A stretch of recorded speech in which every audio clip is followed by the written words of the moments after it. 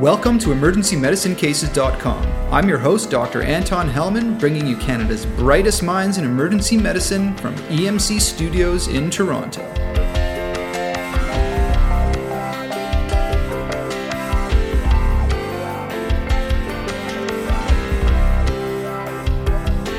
First off, in our highlights of the Emergency Medicine Update Conference 2014, we have with us Dr. Stuart Swadron. Dr. Swadron is the Vice Chair for Education and the Residency Program Director in the Department of Emergency Medicine at LA County USC Medical Center. He's an Associate Professor of Clinical Emergency Medicine at USC's Keck School of Medicine of the university. All right, so we're going to talk about something scary, right? Vertigo. Now, the whole thing about vertigo is we're concerned about missing a stroke, and those strokes obviously are in the brainstem, okay? Probably about less than 25% of the brain is the area where all the important stuff is in terms of the cranial nerves that we're talking about. And so that works to our advantage, of course, because it's very hard to get a central 8 nerve without getting other things in the neighborhood. It's very hard to get an 8 without getting something around it, okay? Now, is it isolated is the question here. If it's isolated vertigo, it's much less likely to be something serious, okay? So everyone knows that. Now, if you have more than one thing on the central side, you're automatically talking about central vertigo, MRI, admit, that type of stuff. The other side, the peripheral vertigo, the only time when you actually can make a diagnosis of peripheral vertigo when you have more than one feature, okay, is this, when you have vertigo, tinnitus, and hearing loss. What's that? That's Meniere's disease, right? So outside of that, if vertigo is not isolated, okay, then forget it, right? It's beyond us. It's going to be something we're going to have to consult for. We're going to get an MRI, that type of thing, okay? And there's something interesting that's happened in the past couple of years, actually, is we used to say if they've got the vertigo and the hearing loss together, that's peripheral. Unbelievably, in the past 3 years, several articles have come out that have actually debunked that. So outside of the actual Meniere's triad of tinnitus and vertigo and hearing loss, if it's not isolated, it's central until proven otherwise. A lot of people miss strokes. It's very hard to practice with never missing a posterior fossa stroke in your whole career, okay? But if you look back at the charts, you see the same old crap every time. Cranial nerves 2 through 12 normal, okay? You can't write stuff like that because people say, well, did you test cranial nerve number 7? How did you do it? Did you look at the anterior 2/3 of the tongue taste and all that kind of stuff? I just actually tell my residents to write down no Ds. Okay, and those basically, the diplopia, the dysarthria, those are basically the other neighborhood signs. Those are the other cranial nerves. So at a minimum, you want to make sure that you document if that was what you were worried about. If someone comes in with that vertigo and you're worried about making sure it's not a stroke, you've got to at least document that they don't have any other Ds other than the dizziness, the vertigo. Just to remind our listeners, the 5 Ds of a posterior circulation stroke are dizziness, diplopia, dysarthria, dysphagia, and dysmetria, or cerebellar ataxia. And it's also important to check the long tracks because they all go through that neighborhood too. And the most important thing to check that can give you a heads up is just a plantar response, and no one ever does it. And don't do it in the States anymore. No one does that kind of stuff. They test motor strength, and that's it. But if you get an upgoing plantar, you're done. It's central, right? And so that's an important thing to add on to your routine. So the clincher when it comes to vertigo is first to figure out if the vertigo is isolated or not, because that'll help lead you towards a central versus a peripheral cause. If the vertigo is truly isolated, we don't worry so much about the nasty possibility of a posterior circulation stroke. Remember that the cerebellum and brainstem are both supplied by the basilar artery and are much smaller than the cerebral hemispheres. And so it's hard for a stroke to pick off the vestibulo-ocular nerve, that's cranial nerve number 8, without picking off other cranial nerves. To help you remember which signs to look out for with these other cranial nerves, think of the 5 Ds. Again, dizziness, diplopia, dysarthria, dysphagia, and dysmetria. And don't forget to check the long tracks as well in the extremities. Next, Dr. Swadron is going to talk about the importance of getting that vertiginous patient up off the bed and doing a walk test to help give you more data to work with in deciding whether the patient has a central or peripheral cause of their vertigo. So it's very important to walk your patients, right? And everyone's heard that a million times. And it's very true that all this diadoco stuff and this pointing stuff is not that helpful. And I'm sure that you know that. But when you get them up to walk, you'll see that there's a problem often if they've got a cerebellar involvement, okay? Now, I know what a lot of you are probably thinking. When I get my patients up with BPPV, with benign positional paroxysmal vertigo, to walk, they don't walk so hot. And I don't know what the hell these guys are talking about all the time when they say walk the patient. And I want to make sure that you understand the contrast between how people walk when they've got BPPV, which is the commonest cause of benign vertigo, and when they've actually had a cerebellar stroke. So what do you walk like when you have BPPV, right? Someone says, get up and walk. What do you think they look like? They're really sick and they're miserable and they're vomiting, and you guys know, right? And they're kind of holding on to something, and they walk a little bit and they go, "Bleh," and then they walk a little bit more and they go, "Bleh." It's a very miserable thing, right? So residents, when they're beginning, always say, well, this guy has a problem walking. He doesn't look like he's that steady, and you know that's the case, right? But the difference is that when people have a cerebellar lesion, okay, and the cerebellum is a big place, it's a bonus. If you see that there's a cerebellar sign, you know you're done. You know that there's a central infarct. And so the thing about cerebellar strokes, and we've had the privilege to have a few emergency doctors that were unfortunate enough to have suffered cerebellar strokes, and they tell you what the difference is. When they tell them to walk, they said, geez, and I have a friend that was one of these people. He's 50 years old. He had a posterior cerebellar stroke. And he said, they told me to walk. I didn't know the difference between the floor and the ceiling. It wasn't even an issue of walking. It was just forget about it, okay? And that's the kind of thing that you might hear. And the reason for that is that, just to do a schematic, remember that the cerebellum is the master mover. No movement happens without going through the cerebellum. It's got its inputs from the eyes and from the vestibular glands and from the spinal cord, right? And so those are the three inputs, and the cerebellum is the master mover that coordinates them all. So if you have a problem with your vestibular gland, you've got a virus that's causing an acute vestibular syndrome, the brain is smart enough to shut that off. The cerebellum will forget about that input, and it will just use the other inputs. That's the important difference between a cerebellar central lesion and these peripheral lesions, okay? When you have a problem with the cerebellum itself, it doesn't matter what the eyes see, it doesn't matter what the vestibular glands say, it doesn't matter what the spinal cord says, you just cannot coordinate your movement. And so there's a fundamental difference. And the very, very important thing to grasp is that missed stroke, when you look through the bad cases and the closed claims, you see the same thing. You see young women that came in, their exam showed that they had non-isolated vertigo, i.e. they had more than one D, but the doc, because they just, they were young and they didn't have, in their opinion, a lot of risk factors, they just dismissed it. And so it's critical to go with that exam that we just talked about, your exam with the Ds and the long tracks, and go with it. And that's exactly the kind of patients that we see in the literature we're missing these strokes on. In fact, there was just a big New York Times article about it. So for young patients who present with vertigo, look for the Ds, look for the long tracks, ask about risk factors. For example, if they smoke or if they're on the birth control pill or they use cocaine or they have autoimmune disease, they're at higher risk for stroke than the general population. Because the patients that we miss stroke on most often are young patients. Next, Dr. Swadron is going to talk about the use of CT in patients who present with vertigo.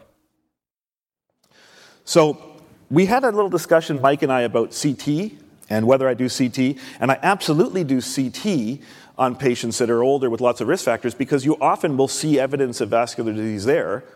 The other issue, of course, is that you'll see bleeds. And, we were talking about if I'm really confident it's BPPV, then I won't do it. Well, you know what? No one can be that confident of anything. Studies of neurologists over the past 10 years have found that even they will get it wrong in terms of distinguishing central and peripheral vertigo. So if patients are older, I tend to do a CT to check for bleeding. Now, I'm not doing a CT to look for a brainstem infarct. I'm doing a CT to look for the mass effect of a cerebellar infarct. Yes, it's true you might not see an infarct in the posterior fossa on CT technology. It's possible. The thing is that when the serious part about that is that it swells and you herniate, you get tonsillar herniation. And so you might not be able to detect that there's hypodensity, but look at the fourth ventricle. It's been squeezed and deformed. And so one thing I think ER doctors should be pretty consistently looking for on the CTs is to see whether or not there's any deformity of the fourth ventricle. So you see that, and what do? You call a neurosurgeon, right? Because that patient's going to herniate. They spend so much time in medical school telling us to worry about cerebellar bleeds. But the fact of the matter is that more common and more life-threatening is an infarct, because it's going to cause swelling and it's going to kill them, and people don't recognize it on the CT. They don't look for it. So that's important. In the blog post and written summary, we'll have an image of a CT head showing a cerebellar stroke with a squashed fourth ventricle. Okay, so what we've covered so far is making sure that it's isolated. And that's the most important thing. And if you just do that, and you just stick to your guns and make sure that the vertigo is isolated and there's no other Ds, you're doing a pretty good job. And just to see how good a job we're doing, there was an article that came out. It's not that important about the methodology, but this is all the California hospitals and everyone discharged for vertigo or for dizziness, okay? And of those patients, only 1 in 500 did they find that there was a stroke in the first month after discharge.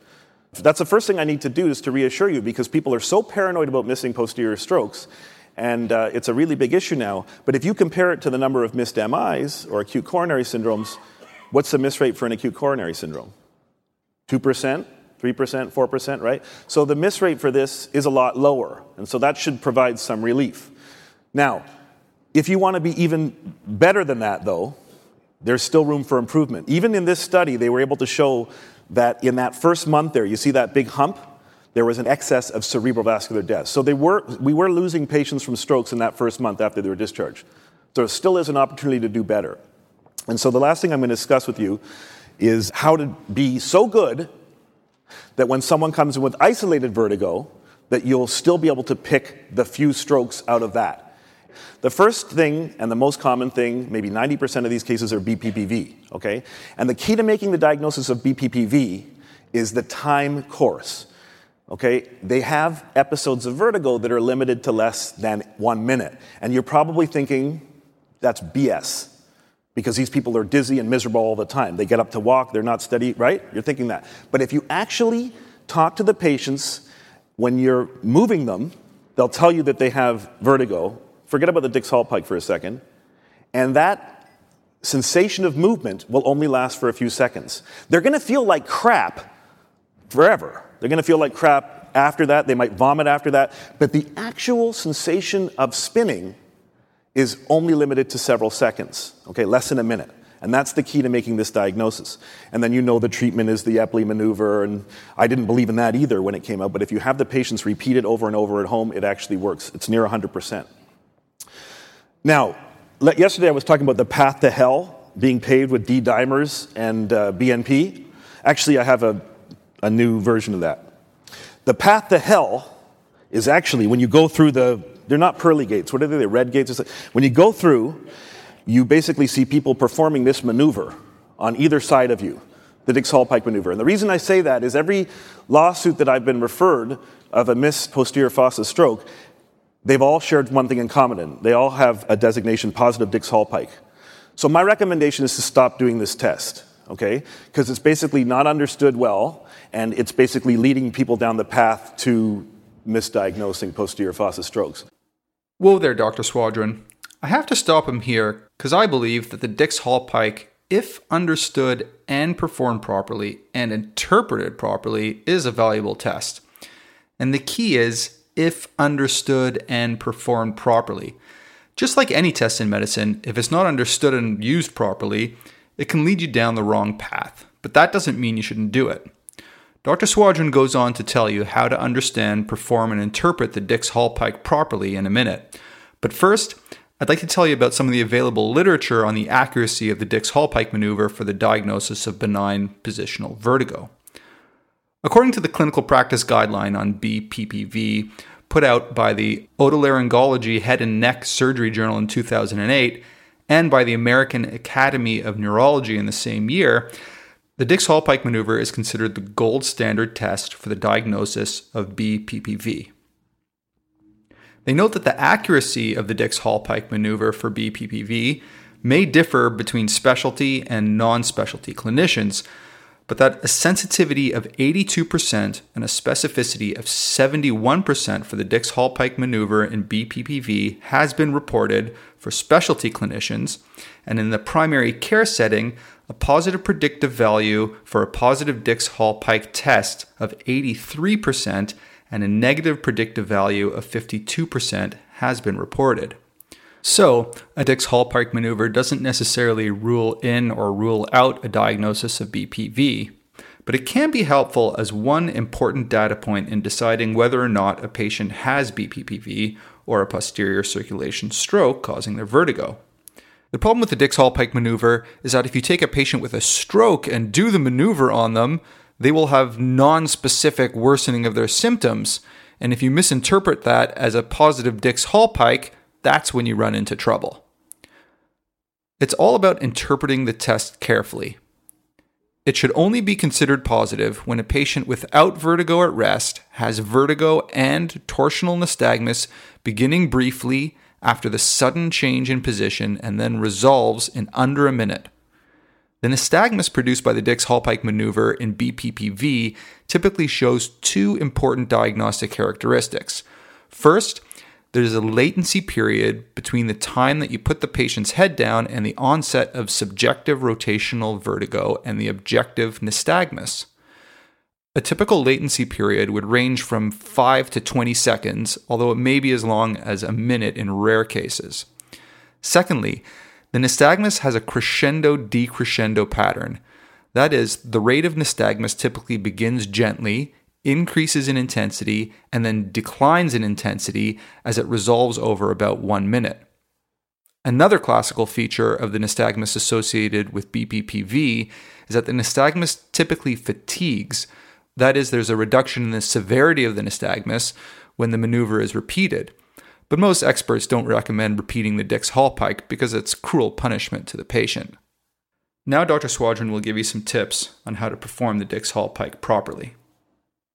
And if you're going to do this test, there's a certain thing you have to do. First of all, you don't do it on anyone who's vomiting or sick or looks like they're incapacitated. I mean, you do it on people who look okay, who have no nystagmus at rest.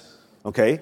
If you want to do it, that's how you do it. And you've got to be looking at them the whole time you take them over. You have to be making eye contact. That alone is enough to invalidate the test if you don't do that properly. You take them over and you look at them. And what do you expect to see when you look at that person after you've bent them over the table? So what you expect to see, remember this, is nothing. You should see nothing. Nothing should happen. And several seconds should pass before you actually see the nystagmus. So the delayed onset has got to be there. And the other things about the Dix-Hallpike is that it's fatigable because the brain is smart enough to say, hey, I'm getting garbage messages from the vestibular glands, shut them off. And if you ask the patient to fixate, it will immediately, you'll see within seconds that it will stop. Okay, it decreases with fixation, again, because of the cerebral control. So if you are going to do a Dix-Hallpike, do it properly, and maybe you won't be in trouble. Now, BPPV is definitely the biggest thing, and it's the easiest thing to knock off this list. The real difficulty, the real stress comes from distinguishing acute vestibular syndromes and cerebellar strokes. And again, it's the onset that is key. Cerebellar strokes tend to have a more sudden onset, but you can still be fooled. Now, this upcoming part is where the money is. Dr. Swadron's going to talk about the head impulse test, which is the first part of your mnemonic HINTS, HINTS, head impulse, central nystagmus, and test of skew. So this is the head impulse test. It's kind of like a doll's eyes. Very straightforward. When you move someone's head quickly to the side, you expect them to follow you, okay? And there should be a seamless movement of the eyes. So even though we're going to both sides, okay, quickly, her eyes, there's no saccadic movement. Her eyes seamlessly track you, okay? Normal is bad. This is confusing, but normal is bad. So say this woman, okay, you went through, and she's a young woman taking the birth control pill, and she smokes, and you're deciding whether she's got an acute vestibular syndrome or she's got a stroke, and you do that test and it comes out like that, what does it mean? It means she's got a stroke. Because if she has a vestibular syndrome, you're going to see a positive on one side with saccadic movement. So when you move this gentleman's head to the left, there's no problem. He seamlessly tracks you. When you move it to the right, you can see that he has to do a catch-up movement. No problem towards the left. When he goes to the right, that jumping is indicating that he has a vestibular gland problem on the right side. So this is a benign situation. So you expect to see a positive head impulse test in patients that have acute vestibular syndrome, a benign peripheral acute vestibular syndrome, which you treat with steroids. So let's go over this first part of the HINTS exam, the head impulse test. An abnormal result of a head impulse test usually indicates a peripheral vestibular lesion, whereas a normal response virtually confirms a stroke. This is how to perform the head impulse test. Ask the patient to stare directly at your nose, then quickly rotate the patient's head to one side and then the other. If you look at the patient's eyes carefully and see corrective saccades when turning to the given side, this is highly suggestive of a peripheral cause on that same side. A negative head impulse test, that is, normal eye movement without the jumping corrective saccade, should raise your suspicion for a cerebellar stroke. Now, rarely a patient with stroke will have an abnormal head impulse test, but this will also be accompanied by other focal neurologic findings, usually subtle oculomotor findings. So an abnormal head impulse test by itself does not completely rule out stroke. You need the rest of the HINTS exam and an otherwise perfectly normal neurologic exam to rule out stroke. So what makes up the rest of the HINTS exam? The N stands for central nystagmus and the T stands for test of skew. The presence of any one of these three dangerous signs has a sensitivity of 100% and a specificity of 96% for stroke.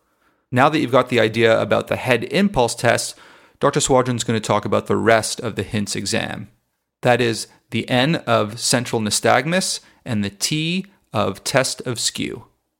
So anything that's vertical is central. And by that same token, anything that's bidirectional is central. So if you have nystagmus that moves sometimes to the left and sometimes to the right, that's automatically central. And anything vertical is automatically central. Now, there's one last thing that I'll tell you about is skew. And vertical skew, where there's misalignment of the eyes in the vertical plane, is another important sign of central vertigo.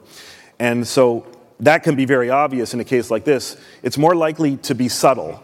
And the way that you uncover it, this is not news to you, is by a cover-on-cover alternating covering test. And as you alternately cover each eye, this is a little bit tougher to see, but you'll see that there's a vertical misalignment of the eyes. You're done at central. Okay? So putting that all together, the patient can't have any signs of central nystagmus, which are bidirectional or vertical. They can't have any misalignment vertically of their eyes with the covering alternate cover test, okay? And the head impulse test, in order for it to be consistent with peripheral vertigo, has to be positive on one of the sides, okay? And if you put those all together, they're a new mnemonic called HINTS. And this has been promulgated mostly by a real great guy at Johns Hopkins named Dave Newman-Toker. And he's not an emergency doctor, and he's contributed a tremendous amount to our specialty. This HINTS test, okay, get ready for this, is more sensitive than diffusion-weighted MRI for stroke. You heard that right. So there are several patients in these series who identify themselves as central vertigo by the HINTS test, and then the MRI is negative. And then a day later, the MRI turns positive. So this is incredibly important and sensitive stuff. So at this point, I just want to review a few of the key pitfalls when it comes to vertigo. One of the key pitfalls when it comes to the signs and symptoms of peripheral versus central causes of vertigo has to do with hearing loss. Now, normally we think of a change of hearing associated with vertigo as ruling in a peripheral cause. However, an acute change in hearing accompanying vertigo does not rule out stroke because you can pick off the auditory cranial nerve along with the vestibular cranial nerve with a stroke.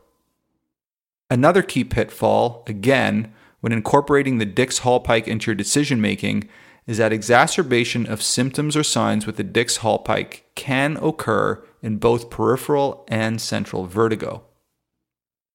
Now, one diagnosis that we haven't talked about that can present with acute vertigo is vertebral artery dissection. If a patient presents with acute vertigo and has a history of a recent headache or neck pain, or have headache and neck pain in the emerge, this should raise your suspicion for a vertebral artery dissection. Recent minor head or neck trauma is also an associated risk factor for vertebral artery dissection, but in many cases there isn't an identifiable history of trauma. One last pitfall is assuming that a history of multiple transient prodromal episodes of dizziness over a few weeks or months rules out stroke. In fact, It's quite the opposite. A red flag for stroke includes a history of multiple transient prodromal episodes of dizziness over a few weeks or months. So again, headache, neck pain, or recent trauma associated with vertigo should make you think about vertebral artery dissection. If a patient has a change in hearing, don't assume this is peripheral. This could still be a stroke.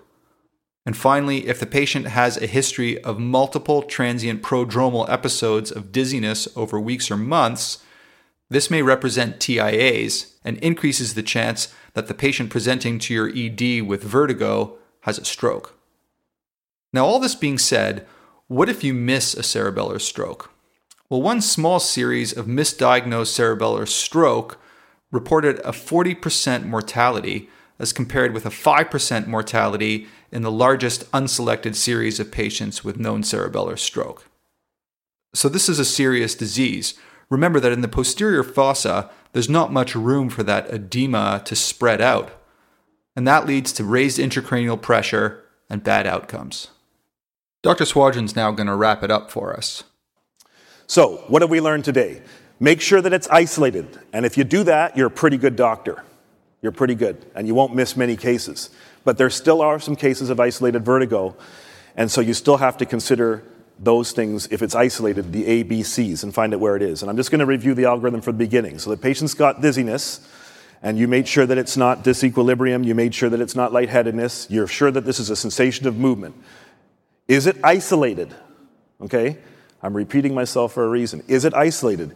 If they've got any of these 5Ds, if they've got any long track signs, if there's any abnormalities on the CT, if you chose to do it, of course you're going to go do the MRI, call the neurologist, and admit the patient. If none of those things are present, you're still a pretty good doc. And just to remind you, the brief episodes, the temporal component is key to picking up BPPV. You don't have to do a Dix-Hallpike. Acute vestibular syndromes, although the onset is gradual and that usually distinguishes it, that head impulse test is an extra feature that you can use to reassure yourself that it's not central vertigo. And of course, abrupt onset with a negative head impulse test is more suggestive of a cerebellar stroke. So I've simplified things. I hope that's helpful for you. Thanks a lot.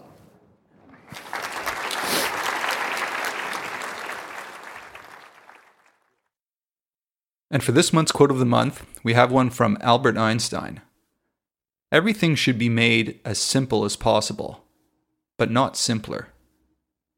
Before we go on to the next chapter of this episode, I just want to remind you to please put your comments and share your thoughts on the Emergency Medicine Cases website.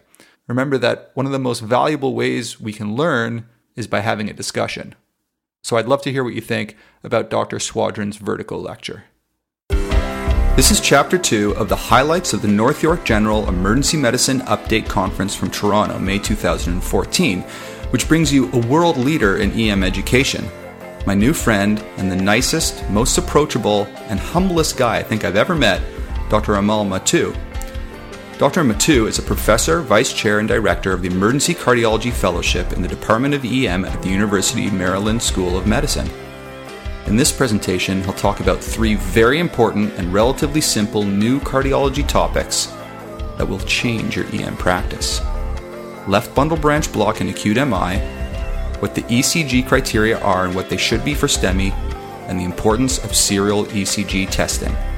We'll have lots of key images to look at on the EM Cases blog posts and on your Agile MD app that I hope you've downloaded from the website already. Now, usually I put in a few intermittent summary statements during the podcast, but Dr. Mattu does such a great job summarizing his own material that I'm going to leave it to the master. So here we go with Dr. Amal Mattu. Thank you all very much, and once again, thanks to the folks from North York General for inviting me back. So hopefully we'll have a little fun as we go through this talk on emergency cardiology. I'm going to try to focus on just a handful of articles from the recent medical literature. We'll talk a little bit about some new STEMI guidelines and a potpourri of EKG-related topics. These are not necessarily the most amazing research articles out there, but we're going to talk about some of the key take-home points from these articles, and this is a very biased lecture because I've chosen articles that I think are really useful, and so no surprise there's a bunch of EKG topics in there. We're going to go through this in a case-based approach, and all of these are actual real cases.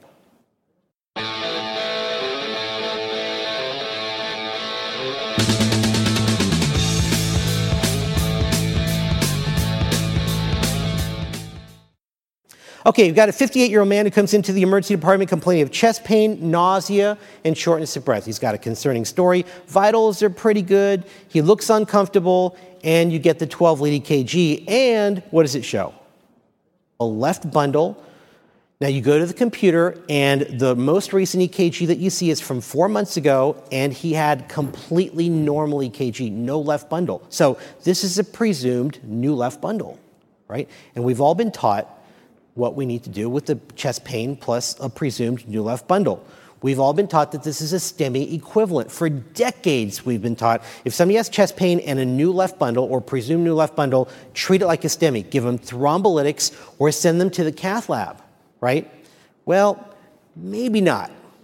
Let's take a step back and talk about which patients need emergent reperfusion therapy. In other words, cath lab activation or lytics. And let me ask also, how many people here, if you see a STEMI during your next shift, you give lytics? How many people? So a lot of people here, okay? So again, when I use the term acute reperfusion therapy, we're talking about either cath lab or lytics, either one still within standard of care. So who qualifies for acute reperfusion therapy? Well, again, we mentioned this already. In the 2013 STEMI guidelines, they came up with some new recommendations, and if a STEMI patient goes into cardiac arrest and you get them back, or a cardiac arrest patient, you get them back, and they have evidence of STEMI on 12-lead EKG, the guidelines now say that patient needs to go for cath, and some suggestions even get lytics if you don't have cath. So post-arrest STEMI is listed now as one of the criteria for cath lab activation or acute reperfusion.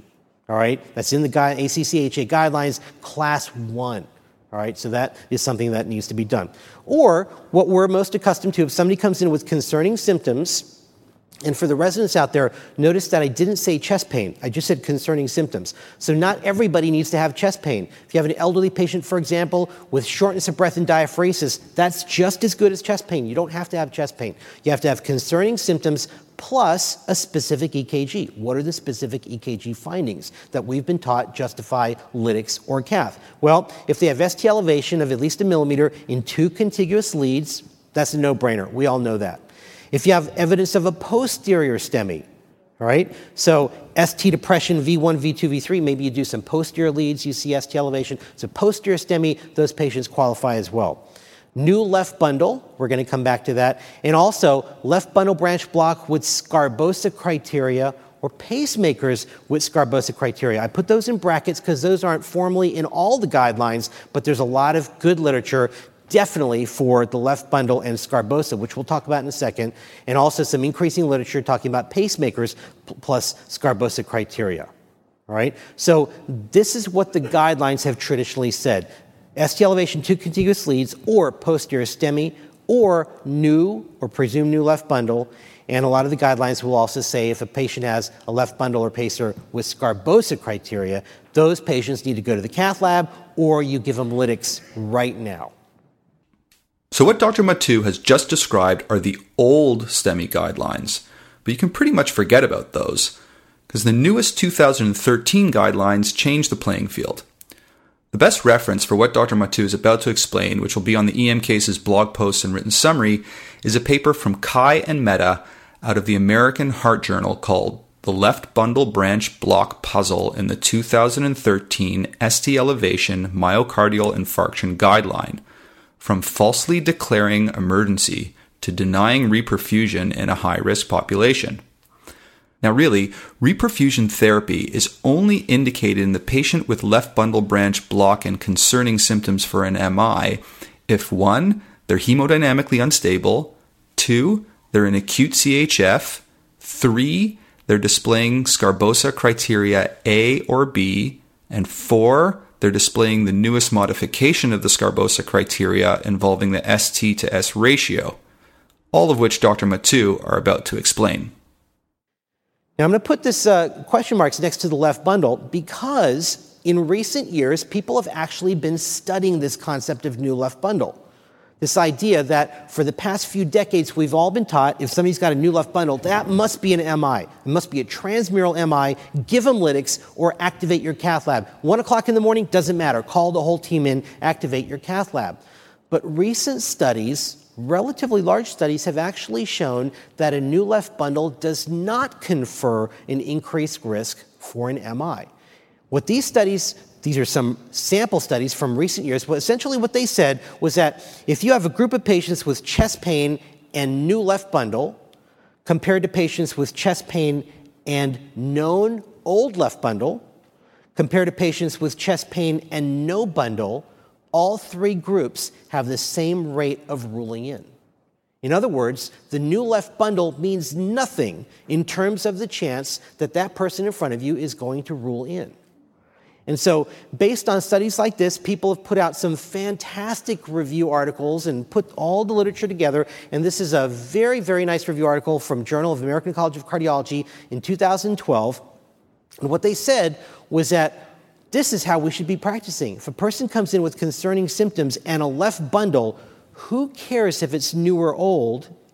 You can't assume that a new left bundle confers an increased risk, right? The traditional teaching that we've been taught that new left bundle equals MI is based on horrendous data. And so what they say is that if a person's got a left bundle, you don't even need to worry if it's new or old.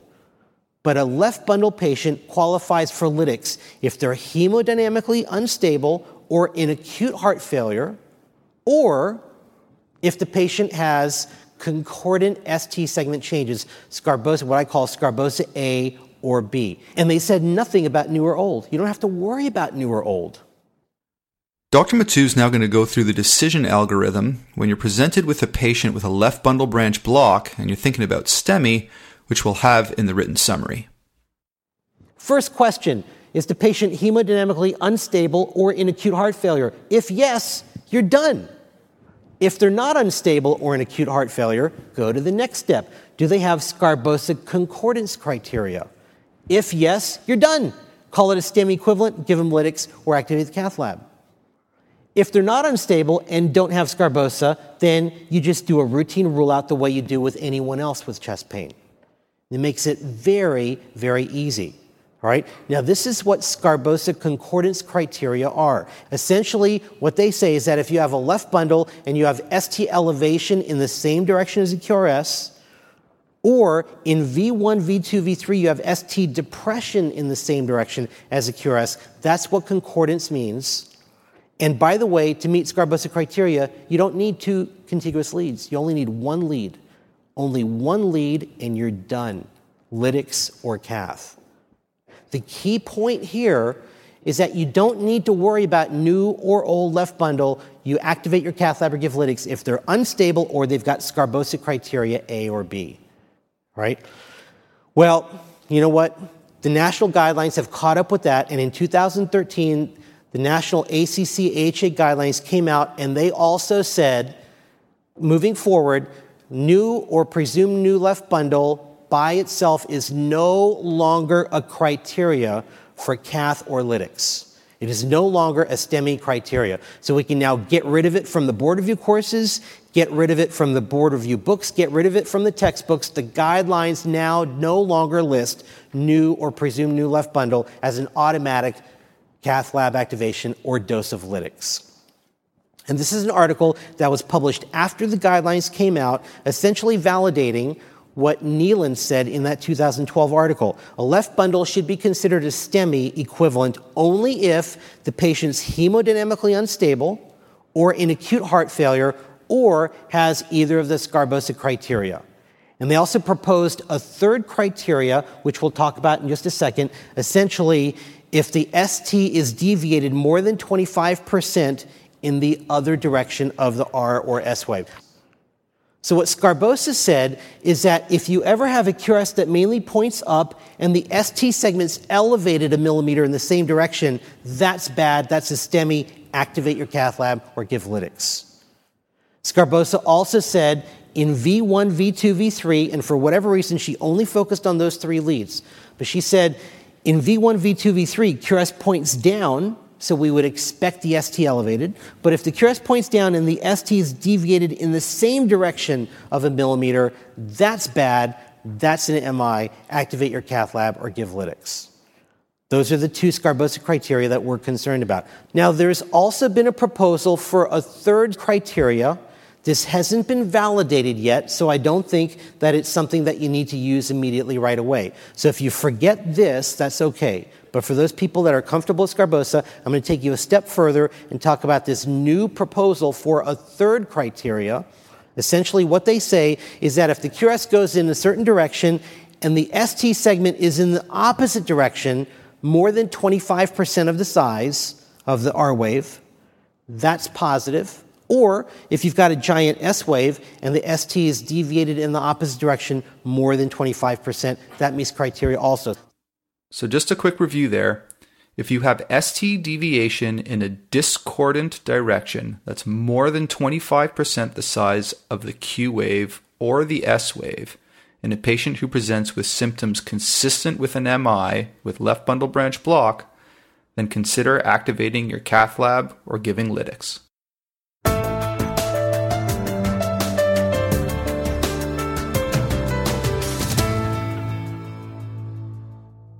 So, take-home points. First of all, new left bundle in the absence of instability, in the absence of acute heart failure, and in the absence of Sgarbossa criteria, new left bundle, don't worry about it.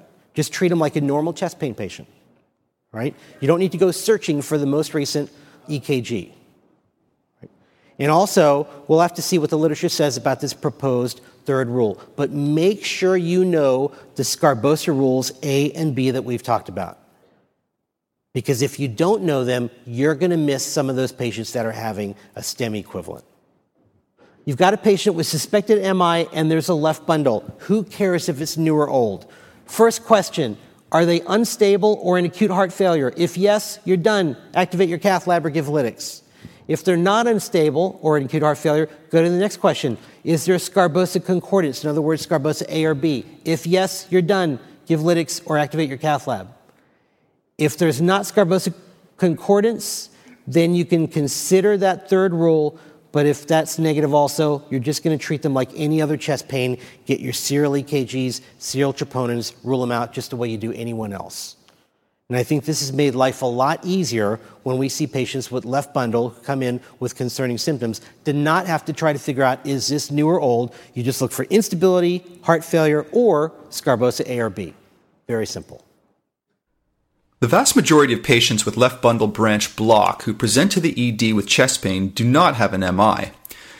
The patients we need to identify are the less than 10% of left bundle patients who do have an acute occlusion of a coronary artery, since these are the ones who clearly benefit from acute reperfusion therapy.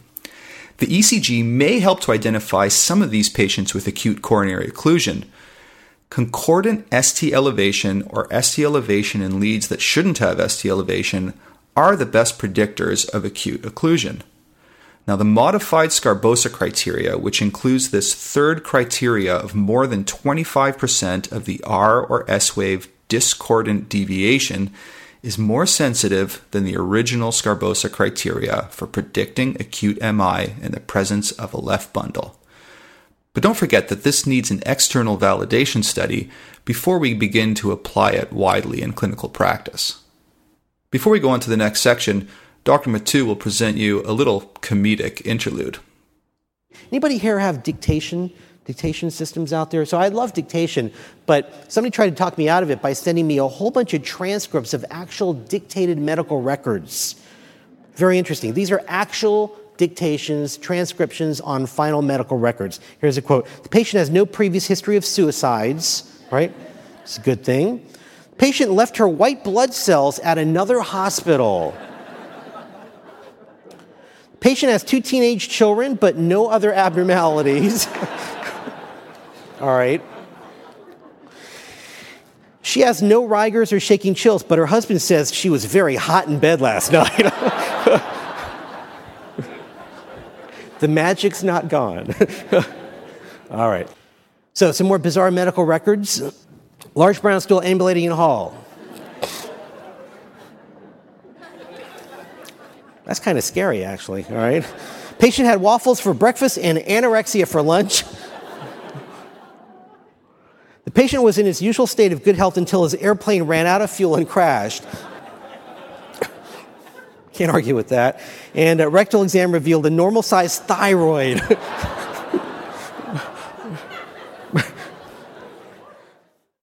And with that image etched into your brain, on to case number 2. A 50-year-old man with chest pain who came in with a pretty good story. I'm not going to give you all the details. Just trust me, it was a good story for ACS. So you get a quick 12-lead EKG. They did not think that there was enough ST segment elevations. He just repeated the 12-lead. About 15, 20 minutes later, there is ST segment elevation of at least a millimeter in at least leads 3 and lead AVF. So by repeating the 12-lead, life became a lot easier. And at this point, he consulted cardiology. They got the first troponin back. It was elevated. Patient got streptokinase. There was a little bit of a delay in giving the lytics. Patient did well. So I'm not presenting this case because anything bad happened, but because it gives us an opportunity to talk about ST segment elevation. Because in 2013, I learned some new stuff about ST elevation that I didn't know before, or at least wasn't sure about before, based on what the guidelines. So the first question Dr. Mattu is going to answer is, where do you measure the ST elevation from? Now, we used to just say the J point, but it's actually a little bit more complicated than that. Where do you measure the ST elevation? I still hear people all over the map. You measure it at the J point. Do you measure it 40 milliseconds after the J point? I hear some people say 60 milliseconds after the J point. And if you're using the TP as your baseline, that's a millimeter. But if you're measuring at the J point, there's no ST segment elevation.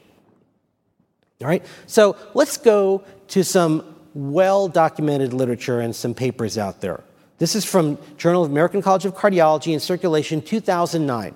So every 5 years or so, the American College of Cardiology and the American Heart Association and a bunch of other societies all get together and they come up with new guidelines about how we're supposed to interpret the EKG. Right? New guidelines for how we should interpret STEMI, non-STEMI, left bundle, right bundle, everything, right? In 2009 was the last time they did this. Take a look at the lead author, Galen Wagner, who's the senior editor now on the Marriott textbook, very well-known electrocardiography expert. 2009, they said we're supposed to measure at the J point and look for 2 contiguous leads, all right? There's also something very interesting that came out in this particular paper. They didn't say 1 millimeter of ST elevation in all of the leads. In fact, in this paper, by 2 major organizations, perhaps 2 of the largest cardiology organizations in the world, published in the 2 biggest cardiology journals in the world, what they said is that STEMI is defined not by 1 millimeter in 2 contiguous leads. It's a little bit more complicated than that. Here's what they said. Well, in men over the age of 40, it's 2 millimeters in V2, V3, and 1 millimeter in all the other leads. In men under the age of 40, it's 2.5 millimeters in V2 and V3. And in women, it's 1.5 millimeters in V2 and V3. So in other words, V2 and V3 have different criteria. Not only that, but it's different criteria in men and women. Not only that, but it's different criteria in men that are under 40 versus men that are over 40. Well, I'm not going to pay attention to this publication. Let's look at a better publication. Let's go to the 2013 National Guidelines on STEMI, all right? So here's what the ACC-AHA 2013 STEMI guidelines say that we should define STEMI as on EKG. Same thing. That's not what I learned. That's not what I've been practicing for many, many years, all right? Well, this is just American stuff, all right? ACC, AHA, those American cardiologists, let's go to something maybe a little bit more universal, right? So this is the 2012 expert consensus document, European Society of Cardiology, American Cardiology Foundation, American Heart Association, the World Health Federation. There's stormtroopers that are involved in this thing, right? The third intergalactic definition of myocardial infarction. This is what the criteria are on Jupiter and the Crab Nebula everywhere, right? Same thing. So I think it's important to realize that the criteria actually are different than maybe what many of us have learned. Now, I'm not telling you to start ignoring 1 or 1.5 or 2 millimeters of ST segment elevation. I'm not telling you to do that. But I've been able actually to use these guidelines to help some physicians that have been sued for missing subtle STEMIs. And also it's important to realize that as a normal variant, everybody has greater elevation in V2 and V3, especially young men. And so, ST elevation is more complicated than we've ever thought. It's not just a matter of looking at the J point and looking for ST elevation. It's a bit more complicated than that. And perhaps what we should be doing is spending our time paying a lot of attention, looking at reciprocal changes, and also the morphologies of the ST segments. In particular, one morphology that I want to nail into your brain is if you ever see an ST segment which is straight. Straight is not good. Normal ST segments should be concave upwards. That's happy. That's like a happy face, right? Happy face. When it's concave upwards, we're happy. When it starts getting tombstone, everybody knows that's bad. But what happens between concave upwards and tombstone is straightening. And if you ever see ST segments that are straight, do yourself and your patient a big favor. Just repeat the 12 lead, which is exactly what this physician did and made the diagnosis of STEMI. So in other words, you could have less than 1 millimeter of J-point elevation in two contiguous leads, which would not fulfill the criteria for a STEMI according to the guidelines. But if you see that straightening of the ST segment, you know that that's probably a STEMI. And what you do then is repeat the ECGs frequently to look carefully for any ST segment evolution. And as Dr. Mattu will explain next, you need to look for those reciprocal changes. I've talked to cardiologists invasive cardiologists will say, if you go to the cath lab and you actually, I guess just for kicks, you tie off a coronary artery, all right? What's the first thing that happens on the 12 lead? It's not ST elevation. Sometimes it's a reciprocal change that develops first. Sometimes the reciprocal changes precede the ST elevation. And even more importantly, before the STs start to rise, the first thing that happens to the ST segment is it goes from concave upwards to straight. And then it starts to rise and become tombstone. So again, please, if you ever see ST segments that are straight, repeat the 12 lead in a little bit and look for development of ST elevation. Here's the second EKG. There's already clearly ST elevation, so you're done. But again, take a look at how straight that is. It's an early finding. Sometimes people talk about hyperacute T waves. Everybody makes a big fuss about hyperacute T waves as being these tall T waves. Hyperacute doesn't mean tall. Hyperacute, in my mind, means the initial part of the T wave is straight. When you see the initial part of the T wave is straight, just repeat the 12 lead. And we say this all the time, what's the big deal about repeating the 12 lead? It's a piece of paper and ink, for gosh sakes. It costs practically nothing. And if that repeat 12 lead tells you that somebody is a STEMI in process, you just saved someone's life, as this physician did. Right? So, simple take-home point once again. ST elevation is a bit more complicated. Pay attention to the morphologies of the ST segments. And whenever you have any doubts, just get cardiology involved. You don't have to be a hero about this. You don't have to be a cowboy about this. Get cardiology's eyes involved in this as well. And get serial EKGs, and you'll be amazed how often those serial EKGs lead to a life-saving diagnosis. So, summary thus far. New left bundle equals STEMI equivalent, gone. Left bundle is a STEMI equivalent. Who cares if it's new or old? Left bundle is a STEMI equivalent if they're hemodynamically unstable, if they have acute heart failure, or if they have the Scarbosa A or B. In terms of ST elevation, we measure at the J point, not 40 milliseconds after, which is what I learned in residency. Some of you did as well. Not 60 milliseconds after, which is what I still hear some people do, but right at the J point. And morphology is probably more important than the actual ST elevation.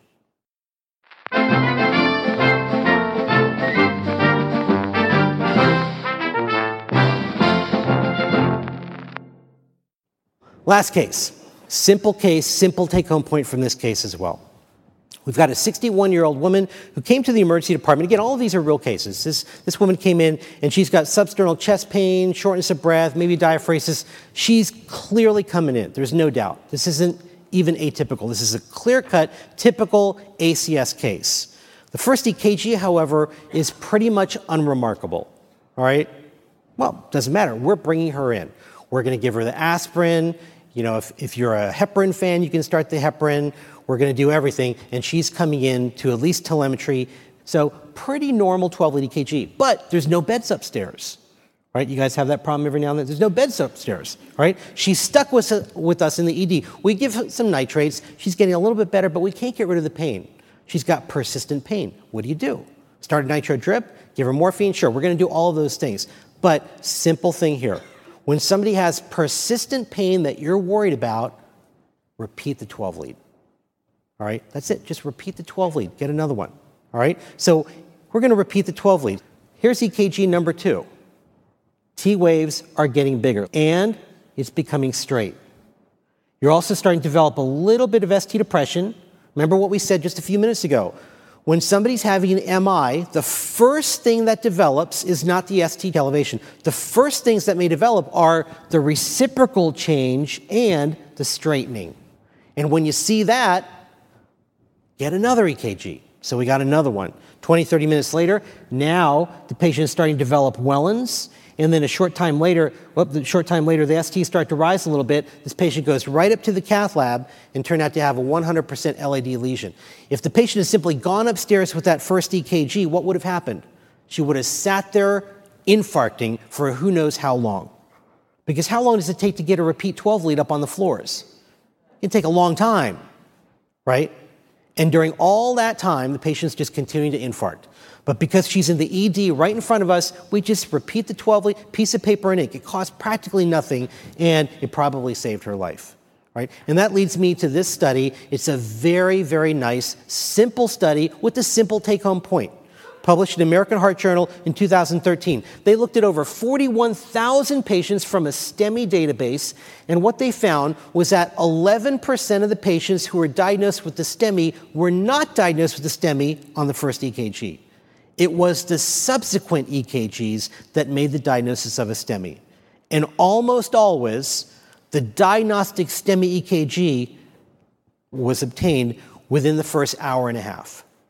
In other words, if your patient has a STEMI, chances are they're going to manifest the ST elevation in the first hour to hour and a half while they're with you in the emergency department. Simple take-home point. If somebody's got concerning symptoms, just repeat the 12 lead. And you might discover a STEMI evolving right in front of you. Have a low threshold to get repeat 12 lead EKGs, especially when people have ongoing concerning pain, or if there's changes. The pain's getting worse, the pain goes away, it comes back again. Just get a repeat 12 lead. I promise you, before next year's conference, every one of you who does this will be able to come back and say, I picked up a STEMI, or I picked up an ACS case that I would have missed had I not done the 12 leads. All right? This is not a zebra thing. Everybody in this room will pick this up just by being liberal about the repeat 12 leads. And those are lives saved by a piece of paper and ink called an EKG.